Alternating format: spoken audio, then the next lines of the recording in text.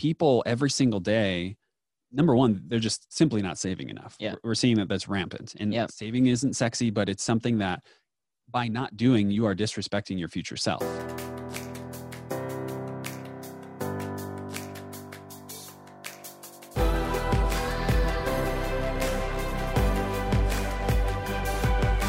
This is Better Wealth with Caleb Williams.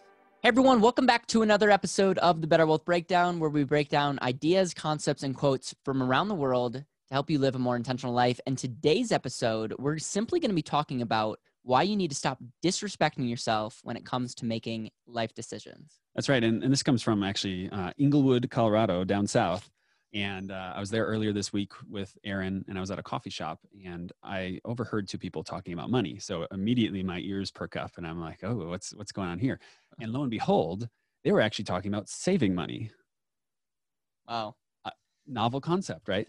And so I got excited, and I'm sitting here. I'm trying not to be a creeper, but I working on the computer as you're like. But I'm very curious as to what they're talking about. And they were going back and forth about how because of COVID and them not going outside and not going out to eat and not going to the clubs and, wherever, like they have been saving so much money. And they're like, yeah, I've been saving so much money. And yeah, I've been saving so much money. And then almost as soon as they were talking about saving, they switched to what they did with that savings. Oh no. Which lo and behold was for each of them, they bought a new car. Okay, well, I mean, let's not judge. I'm judging. So I'm judging.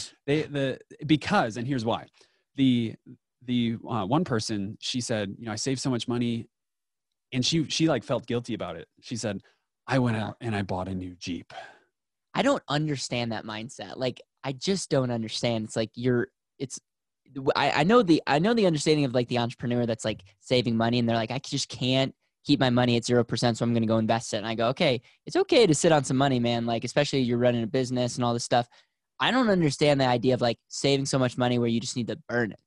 And that's exactly the mindset it was. And her next sentence was, and now I don't have any money, and she's busy working now to continue to fund this. And so in my head, it was like people every single day, number one, they're just simply not saving enough. Yeah. We're seeing that that's rampant. And saving isn't sexy, but it's something that by not doing, you are disrespecting your future self. Yeah.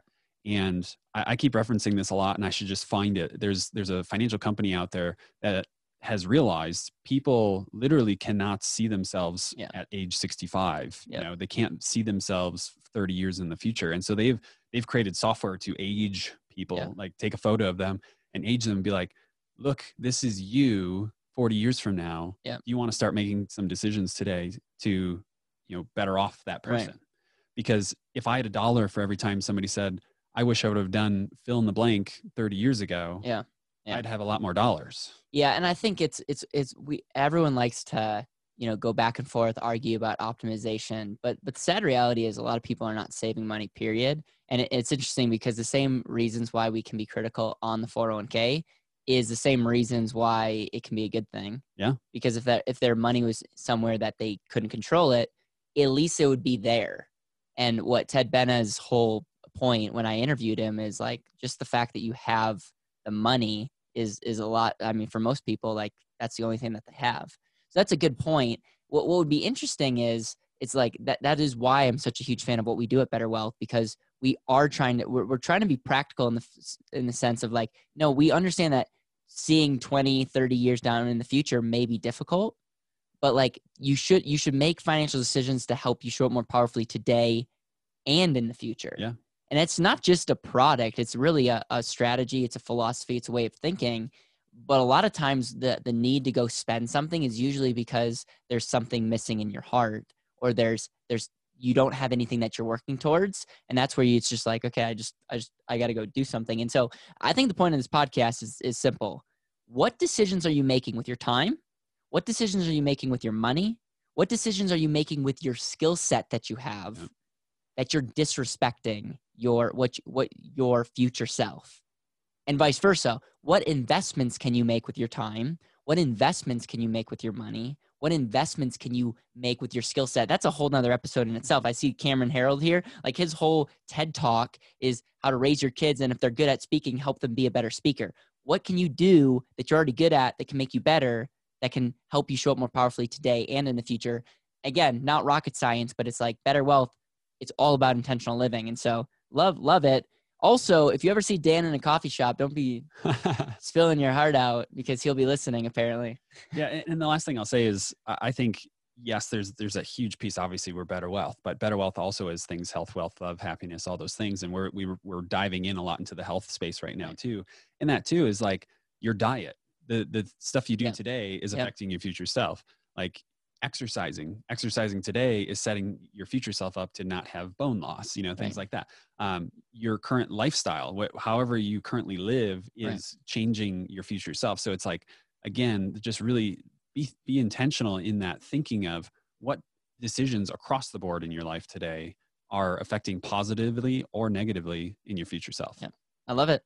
All right. If you're listening to this on Apple, please scroll all the way down, hit the 5 stars. If you have, thank you so much.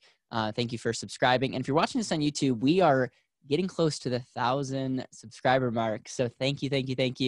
And we're going to continue to do some pretty creative things on that channel. So make sure to subscribe and like and share. We appreciate you guys, and make sure, and how you think and how you're using your money and just how you think in general. Make sure that you're not disrespecting yourself now and your future self.